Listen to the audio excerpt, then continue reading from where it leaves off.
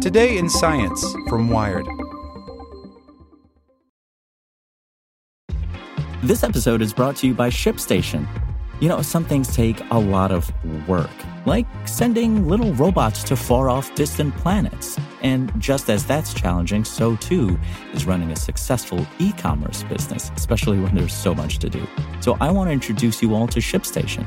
Now, I love using ShipStation because of its easy-to-use dashboard, which makes managing orders and printing labels a breeze and super smooth. Oh, and the customer service is just out of this world.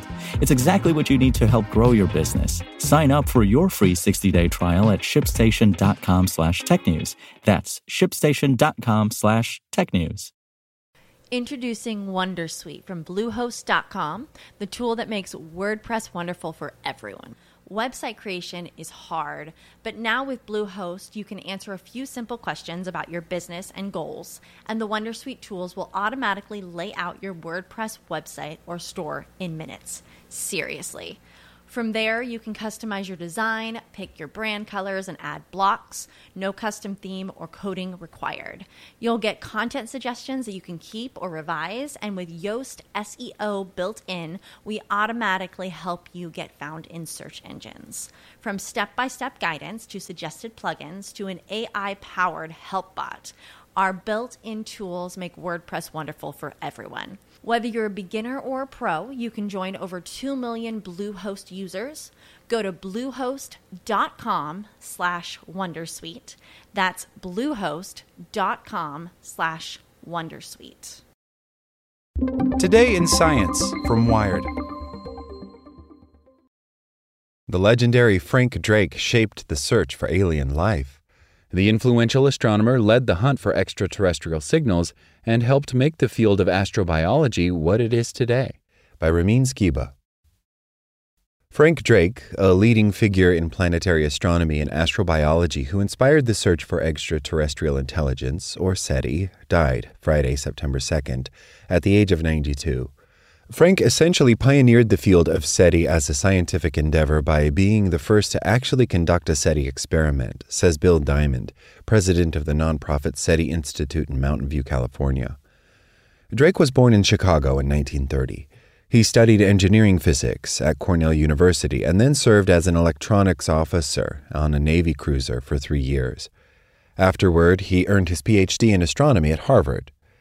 His SETI quest began in 1960, when he was working for the National Radio Astronomy Observatory at its telescopes in Green Bank, West Virginia.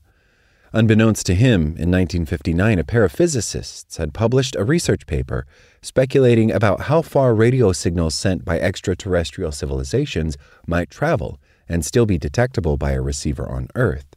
It turns out the distance is light years, says Seth Shostak, senior astronomer for the SETI Institute, a nonprofit research organization focused on the origins of and the search for alien life. Maybe the sky is filled with signals, but we've just never looked for them. Drake had already begun leading an effort to do just that. In 1960, he secured approval from the NRAO for Project Ozma, named after the princess in The Wizard of Oz, the first attempt to systematically hunt for alien signals.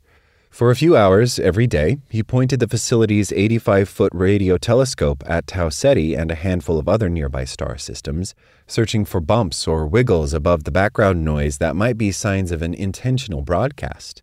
He tuned in to a particular range of frequencies, notably one near the 21-centimeter emission line of hydrogen. This is normally a quiet part of the radio spectrum. Most worlds would have few emissions in that range, so one could use it as a natural hailing frequency. But aside from one false alarm, that was probably due to an aircraft, he and his colleagues heard only static. Although the Green Bank experiment didn't spot any alien messages, it showed how one could look for them, so the National Academy of Sciences approached Drake to help organize a conference about SETI there. That pivotal 1961 meeting brought together an influential and eclectic group of scientists, including the chemist Melvin Calvin, who was notified of his Nobel Prize win at the meeting, a dolphin intelligence researcher, the authors of the 1959 paper, and a young Carl Sagan who would become a frequent collaborator with Drake. At that conference, Drake began developing a seminal formula that later became known as the Drake equation. Still in frequent use in various forms today, that formula tries to reach the ballpark figure for the number of alien societies that could exist within our galaxy and that might be trying to message us. Its variables include the birth rate of stars, the abundance of planets orbiting them, the fraction of those that are habitable rocky worlds, the portion of those on which life could develop, the fraction of alien civilizations that might transmit signals that can be detected, and the estimated lifetime of those civilizations. While the variables about stars and planets can be constrained with some precision, no one really knows how long intelligent civilizations typically last. After all, we have only Earthling civilizations to extrapolate from. Although some have flourished for millennia, humans are just babies, cosmically speaking, and they've already threatened their very existence with nuclear war and climate change and still don't know how to deflect killer asteroids. Most of the important terms of the equation are unknown. You could say the equation is useless, but that's not true, because it is a good way to organize your ignorance, Shostak says. It shows that questions about intelligent life and our efforts to listen for it need to bring together other fields too, including astrophysics, geology, biology, and sociology. Scientists ultimately built the field of astrobiology on the groundwork of that equation, Diamond argues. It showed how they could approach the search for alien life itself, not just scanning for its telltale radio broadcasts, from a variety of angles, including investigating the emergence of complexity and the development of intelligence and consciousness, studying evolution and the biochemical origins of life forms, and understanding the challenges of interstellar communications. Drake's effort to make contact with other worlds didn't stop when Project Ozma ended. Since the invention of broadcast radio, Earthlings have accidentally sent signals into the heavens via shows and songs, but these signals scatter in different directions and might not be detectable from afar. So in 1974, while serving as the director of the Arecibo Observatory in Puerto Rico, Drake used the radio telescope to broadcast the first interstellar message deliberately sent from Earth. With 1,679 binary bits representing ones and zeros, he used frequency pulses to send a message in the direction of the star cluster M13, which included pictograms of a DNA double helix, a diagram of the solar system, and pictures of a human being and Arecibo. His daughter Nadia Drake, a science journalist, later covered the telescope's 50th anniversary for Wired. He also participated in 2 efforts to send tangible messages into space. In the early 1970s, Drake, Sagan, and others designed the small metal plaques carried aboard NASA's Pioneer 10 and 11 spacecraft, which depicted a pair of humans and Earth's location in the Milky Way.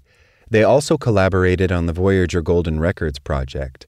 The 2 spacecraft each carry a metal record containing sounds, images, and music from Earth, as well as a player and instructions, should aliens find them one day.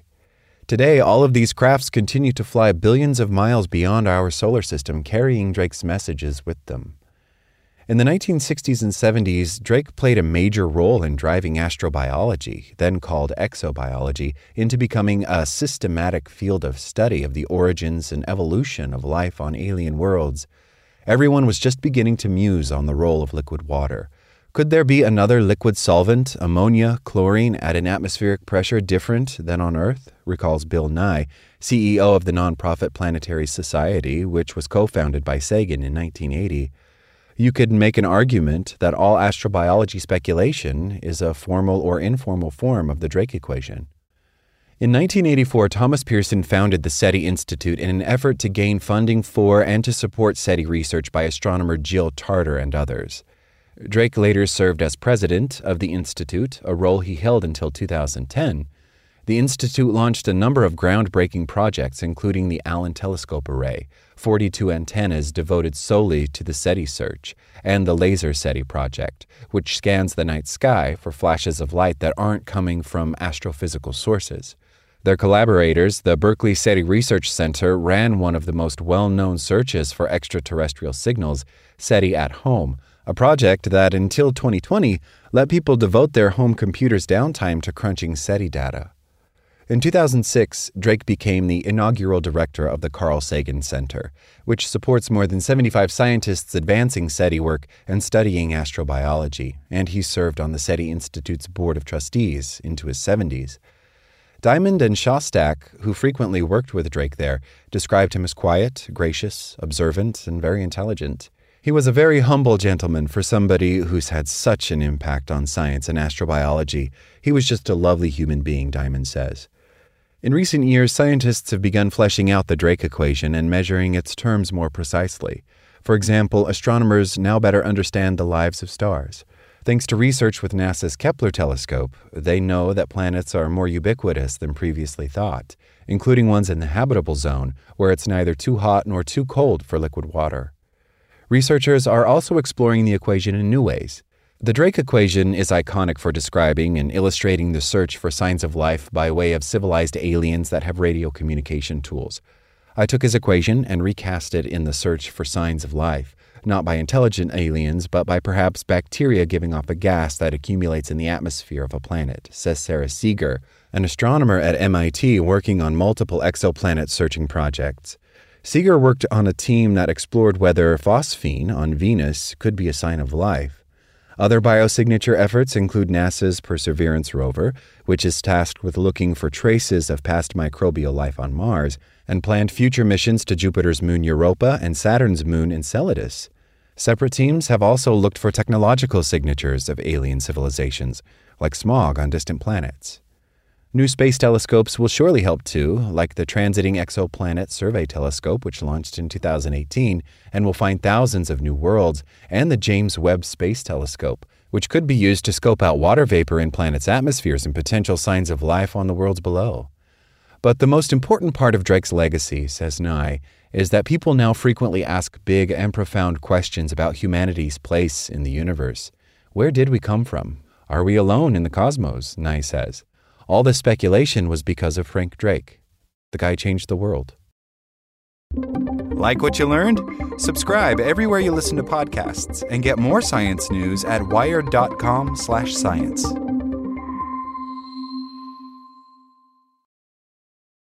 When you need mealtime inspiration, it's worth shopping Kroger, where you'll find over 30,000 mouth-watering choices that excite your inner foodie. And no matter what tasty choice you make, you'll enjoy our everyday low prices, plus extra ways to save, like digital coupons worth over $600 each week. You can also save up to $1 off per gallon at the pump with fuel points. More savings and more inspiring flavors make shopping Kroger worth it every time. Kroger, fresh for everyone. Fuel restrictions apply.